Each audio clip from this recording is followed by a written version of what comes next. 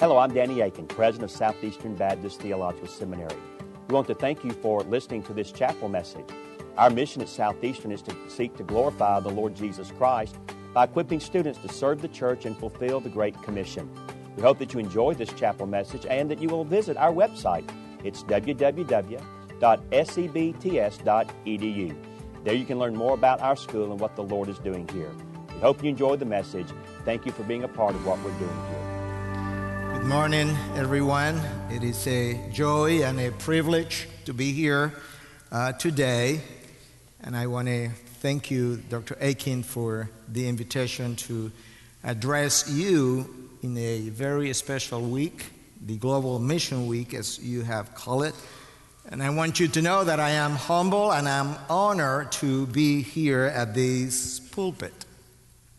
Since we have a limited amount of time, I would like to go right into my topic, and I would like to speak to you about some challenges about advancing the truth in the Global South when we consider the Great Commission. Usually when we think about challenges and the Great Commission, we tend to think about the harvest, which is plentiful, and the workers that are few, and the finances that are limited. But this morning, I want to speak to you and consider some difficulties that perhaps you are not so aware of in the North, but that we are facing in the Global South. And one of those challenges is the attack on the trustworthiness and the inerrancy of the Bible. Something that has been going on in the North for a long time, ever since the beginning of the Enlightenment. I think the Word of God and the people of God have been under siege one way or another. And as the time has gone by, the attacks have not let up, but rather they have increased. So for our discussion this morning, I selected a very well-known passage to you at the end of the book of Matthew, chapter 28, so that we may look at some of those challenges through this passage. And before we read, let's just pause for a second and ask the Lord for His guidance and His direction. Father, we thank you and we praise you this morning for the privilege and the honor of speaking your word. We do it in your name, we do it under your authority, and we do it to your glory. So I ask that you would guard the preacher so that he may use your word to exalt your Son, in whose name we pray. Amen. This is the word of the Lord. Now the 11 disciples, verse 16, Matthew 28, went to Galilee, to the mountain to which Jesus had directed them. And when they saw him, they worshipped him, but some doubted. And Jesus came and said to them, all authority in heaven and on earth has been given to me.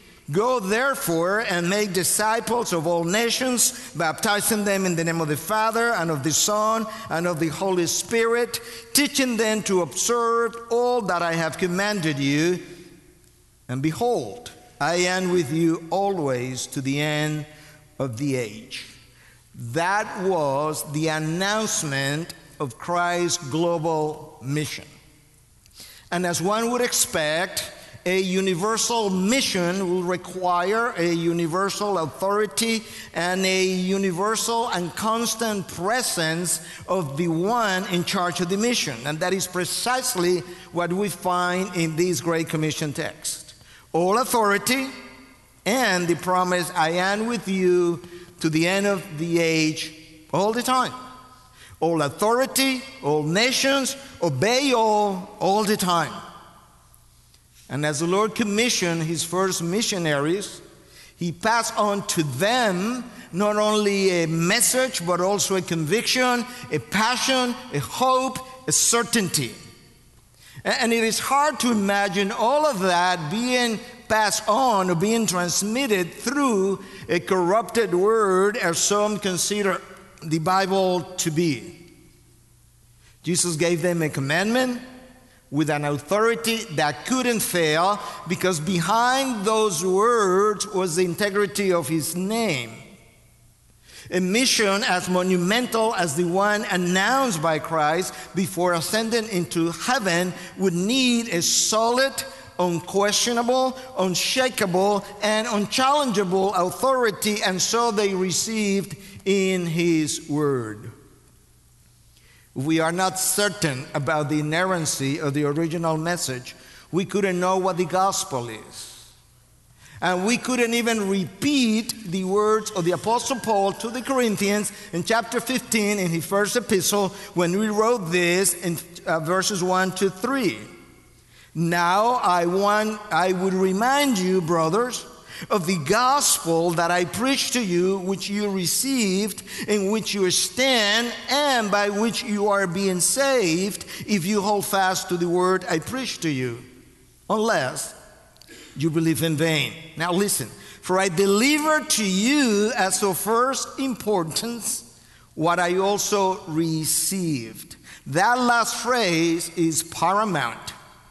We are passing on to the next generation something that has been received, and we have the responsibility to do that without adulterating that message. So for the purpose of seeing how vitally important the doctrine of inerrancy is in evangelism and mission, I will divide my Matthean Great Commission text into 4 phrases which we read and you know. Go therefore to the ends of the world, make disciples, and finally teaching them to obey all that I have commanded you. So let's take the first phrase, go therefore.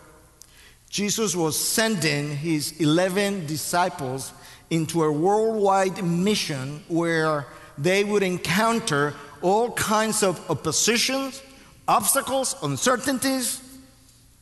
And that is the very reason why he was so emphatic at the beginning when he says, all authority has been given to me above every king, above every nation, every demon, every disease, any problem, any difficulties, any governor, all authority has been given to me in heaven and on earth. And now he was delegating that authority to these 11 disciples, personally trained by him, and to some degree he was going to delegate some level of authority to the rest of us who are carrying on the Great Commission, but that authority was invested in his word. The people being sent needed a complete confidence in the sender and in the message. Any degree of doubt on Christ, on either one, Christ or the word, would create doubtful, hesitant disciples, fearful and incapable of embracing a mission as encompassing as the entire world. The men of old, they risked their lives teaching and preaching this word because they were convinced. They were convinced about something that the Apostle Peter tells us in his first letter, chapter 1, verse 21. You know the verse. No prophecy was ever produced by the will of man, but men spoke from God as they were carried along by the Holy Spirit. They knew full well that these men spoke from God, and if they did, they spoke in his name, and therefore the preaching of a fallible message would bring into question not only the word of God, but the name of God. The very name by which they will be baptizing the new converts. His word and his name are coextensive with his being, so that when you question one, you question the other. The psalmist says it so well when he expressed in Psalm 138 verse 2, "For you have exalted above all things your name and your word." Sure, there's nothing higher than his name. There's nothing higher than his word, because they both represent the character of God.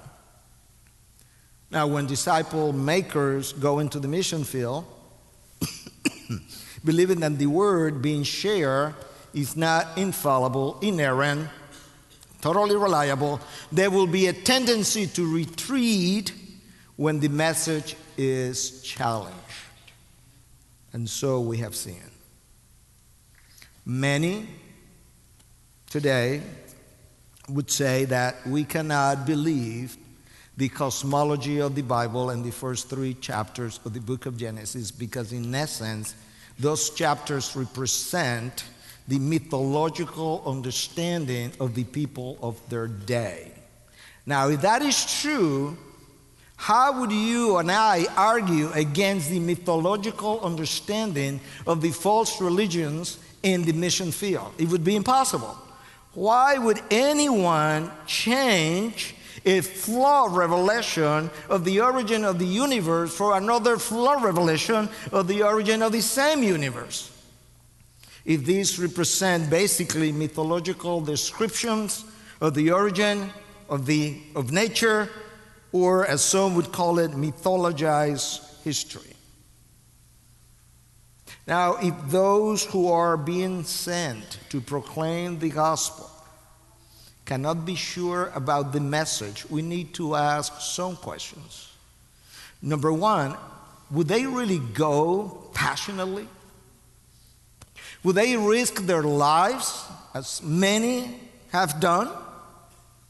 Would they engage in apologetic evangelism? Would they confront the lies of the cultures that they are trying to evangelize? If the revealed word of God is inaccurate, what would be the moral authority to confront the beliefs of those that you're trying to reach? There wouldn't be any moral authority. So suddenly the Great Commission becomes a mission impossible. Many pastors and missionaries today do not believe in the power of the gospel alone to do the work of evangelism, and therefore all kinds of gimmicks and strategies have been developed, and we saw that at the peak of the growth of the church growth movement in the 1990s. Speaking against that phenomenon, back then, O'Guinness quoted a church growth consultant who claimed that 5 to 10 million baby boomers would be back in the fold within a month if churches adopted 3 changes: advertise, let people know about product benefits, and be nice to new people. And you wonder, and you have to wonder, do we read the same Bible? Now, is any wonder that at the center of this movement, one of the gurus of this movement, with all due respect, was Dr. Peter Wagner, professor of church growth at the Fuller Theological Seminary's School of World Mission, because that is the institution that began to deny the inerrancy of the Bible in the 1960s and finally changed its doctrinal statement in 1971. If one loses confidence in the Word of God, if one loses confidence in the gospel to attract and convert the soul, it's only natural that we would recur to all kinds of ancillary methods to aid that evangelistic effort. And as a consequence of that, we saw a renovated interest back then in the social sciences within the church, so that sociology became attractive to study the communities around it, so that we may know what kind of church they wanted to have, so we may build it. Not the Bible, sociology will tell us that. Then marketing became popular, and all kinds of articles and books appear. I remember one single book with this title, How to Market Your Church. Then psychology became the preferred field of knowledge to do biblical counseling. All of these ideas were presented with good intention, with the good intention of building the church. Unfortunately, quite frequently, the wrong church was being built. It's not an accident that many of the people involved in the development of these trends were not and are not defenders of the inerrancy or the sufficiency of the Bible. The church allowed modernity to infiltrate its theological understanding and is now paying the consequences of it. Modernity questioned the inerrancy of God's word and the sufficiency of God's work. It did both. And then we thought we needed to market that church. Now listen to these words from Christ himself. The harvest is plentiful, but the workers are few. Therefore, pray earnestly to the Lord of the harvest to send out workers into his harvest. How is that for a marketing strategy? You pray, I send. Because some people rather pay than pray. You pay a consultant?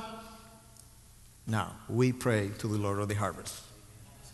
Now, these disciples were further instructed, and this is what Christ said to them. Wait, don't go out immediately until you receive power from above. And when they waited and they received the power promised by the Lord, then they began to preach boldly, Acts 4:13. And we know what happened. Jerusalem was filled with the apostles' teaching, Acts 5:13. And then Samaria was so impacted that is described by Luke in Acts 8:8 as full of joy. And Ephesus was in turmoil because of the preaching of the gospel, without any help from the social sciences, but only by the preaching of a word that is infallible, that is authoritative, that is powerful, that is trustworthy, that cannot be shaken, that cannot be broken. This is what these people believed in the first century. Second phrase, to the ends of the world. Some have declared that inerrancy is an American construct or an American idea that is not needed in the global south, and that's why I'm speaking about it. Because for some, this problem came up when fundamentalism clashed with modernity at the end of the 1800s, beginning of the 1900s, and then we have had these classic debates in church history in America that they say we haven't had in the global south. And you know what? It is true that we haven't had those debates in the global south. But we need to remember that inerrancy is about truth, truth is about God and truth are universal. And so is the Great Commission.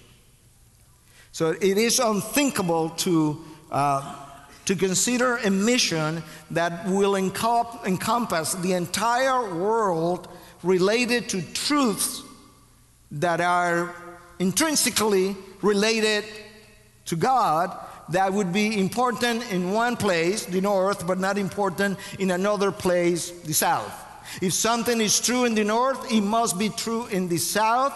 If something is true today, it must have been true yesterday. It should be true for eternity. The doctrine of inspiration, inerrancy, sufficiency, and the completion of the canon, they are all bound up together. These truths represent a unified whole. If you remove one of those fundamental blocks, the whole building will suffer with it. It's true, as I said, that in the South we did not have the clash between fundamentalism and modernity. It's true. That is the reason why the inerrancy or the attack on the inerrancy of the Bible did not come through the front door of inerrancy, but rather through the back door of extra-biblical revelation, which represents a denial of the sufficiency and finality of the canon. In many cases, these extra-biblical revelations represent or came as a consequence of the animistic worldview of the global south. Most of the global south is animistic. Maybe 2/3 to 3/4 of the global south. But once you yield to extra-biblical revelation, then the denial of the inerrancy of the Bible is simple. Because extra-biblical revelation presupposes a Bible that is still open, a canon that is still open, incomplete, and someone is going to have to complete it. So to move from an incomplete Bible to a an errant Bible is one step away.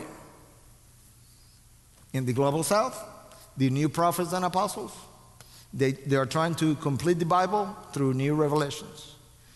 In the north, the critics are trying to not complete the Bible, but to correct the Bible. So new revelations in the south, new research in the north. The north does it through rationalism, the south does it through mysticism. Do you see the importance of this? I mentioned earlier that during the 1990s, many of the church growth movement in America, many were in America making use of social sciences. Something similar was happening in the global south, but we wouldn't use social sciences because rationalism was not the worldview of the south, it was animism. Therefore, what was helping the growth of the church in the south suddenly was the spiritual warfare movement. According to the teachings of these new prophets, apostles, leaders, the problem had been that the church was rendered largely ineffective because it didn't quite understand how to fight that battle. So a new spiritual warfare movement was born, and the result was that the church stopped preaching Christ and Christ crucified and began to preach and teach demons and doctrines of demons. However, Christ's commandment was, teach them to obey all that I have commanded you. Now, what may be a surprise to you is that at the center of that spiritual warfare movement in the South, who do you think was the figure right at the center of the movement? Peter Wagner, from the same institution that I mentioned to you that abandoned the doctrine of inerrancy in 1971 officially. Once we stop believing in the inerrancy of the Bible, we chip away at the authority and the sufficiency of the same Bible. As part of this spiritual warfare, some speak of what has been called prophetic acts, the remitting of the sins of nations, the tearing down of strongholds, as well as many other ideas. Those terms were unheard of prior to 1990. Others have spoken about training people to do signs and wonders through seminars. Now, I don't know where each one is here regarding the gift of the Spirit, but regardless of where we are today, I would think that we would all agree that the gift of the Spirit are or were, whichever the case may be, just that, gift, not abilities that I learned through training. Giving seminars to train people to do signs and wonders? One of the authors says this: the key elements of this power boost that have so far emerged are a strategic level, a spiritual warfare, a spiritual mapping, and identificational repentance. Spiritual mapping is the ability to discover what kinds of demons are in these regions so we could expel them, cast them out, so that we could come later and preach the gospel, because otherwise the power the power in the gospel and the preaching would not be the same with the presence of these demonic entities in place. Paul thought that the gospel and the preaching of it is the power of God into salvation for anyone who believed. Identificational repentance refers to sins of previous generation that require confessions by the present generation for evangelism to take place. Where in the Bible we find teachings of this sort? No place. Number 3, my time is running out. Make disciples. This phrase, make disciples, summarizes the entire Great Commission. In the original language is only one word. Indeed, it is the main verb, is the only imperative verb in this passage. The other verbs, go, baptize, and teach, they are subordinate participles that take imperial force. So the task is about making disciples and not simply about evangelizing. The command was not make professionals of faith. The command was make disciples, men and women who would be totally committed to the Lordship of Jesus Christ. Now, those who were going to make disciples, we need certain assurance to go into the ends of the world. And we see in the Sermon on the Mount a perfect illustration of this assurance that they need. This is what Christ says in 5:28 of the book of Matthew. For truly I say to you, until heaven and earth pass away, not an iota, not a dot will pass from the law until all, there's the word, until all is accomplished. In other words, they could and we can count on the integrity of the word in its entirety. And then in another passage, Christ says, and John registered, in chapter 10, verses 34 and 35, that the scriptures cannot be broken. Now it cannot be broken because it represents the very name of God. It cannot be broken. It will not be broken. It has never been broken. And a pastor in the mission field can anchor his life and his church and his followers on that reality. Furthermore, once we admit that this Bible is an errant Bible, we could doubt the fulfillment of any prophecy that had been given to us. How would we know if that prophecy was ever stated, or if it was even stated in the way we have it today? And then we begin to make disciples in the mission field. And what should we tell the new disciples that we are making about how secure, trustworthy this Bible is? The quality of the disciples we make depends upon what they hear and what they come to believe about the Bible. This is what Paul says to the Thessalonians in the first letter to them, and in chapter 1, verse 7. You became an example to all the believers in Macedonia and Achaia. Number one, he tells them you became an example. You have a reputation. Other churches should copy you. And then in the next chapter, he tells them why they became an example in chapter 2, verse 13. And we also thank God constantly for this, that when you received the word of God, which you heard from us, you accepted it not as the word of man, but as what it really is, the word of God, which is at work in you believers. That's why you are an example, because when you heard my message, you did not think this was coming from man, but from God, and you submitted to the word and to the Lordship of Jesus Christ. The quality of the disciples will depend upon what they believe about the quality of the word they follow. That understanding is vital in carrying out the Great Commission. What should we teach the disciples about the trustworthiness of the word they are receiving from us? Should we say, well, it is totally reliable? Or, well, it is partially reliable? Or, in reality, it's totally reliable here, partially reliable there. And then when they ask you, how do I know which passages are totally reliable and which passages are partially reliable? Then one would have to say, well, it depends upon the critics. So you immediately encounter a problem. You either trust the word of God in its entirety, or you trust the word of the critics in its entirety. There is no in between. Number 4, teaching them to observe or to obey all that I have commanded you. That's my last phrase, not least. That is a monumental phrase. This is a phrase about obedience to a word that has been given by Christ. Teaching them to obey all that I have commanded you. That instruction alone leaves out the possibility of selectively choosing some passages to be proclaimed and obeyed, and other passages to be ignored and denied. Because you need to teach all that I have commanded you. Daniel Doriani makes a very poignant observation in his commentary about the Great Commission text in the Gospel of Matthew. This is what he says. The Greek expression that is translated everything or all, it is actually two terms.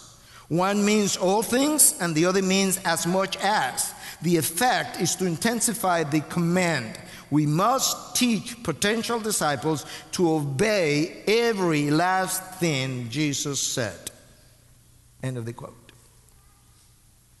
Why would the Lord give them such an absolute command? Because all Scripture is God-breathed and therefore is inerrant. It is absolute. It is authoritative.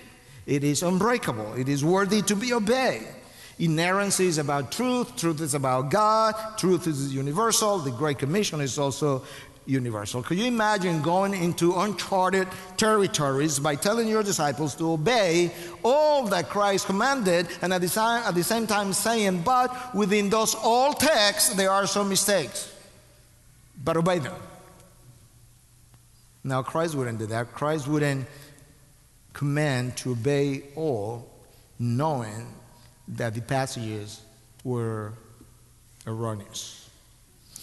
A text with errors cannot command full obedience.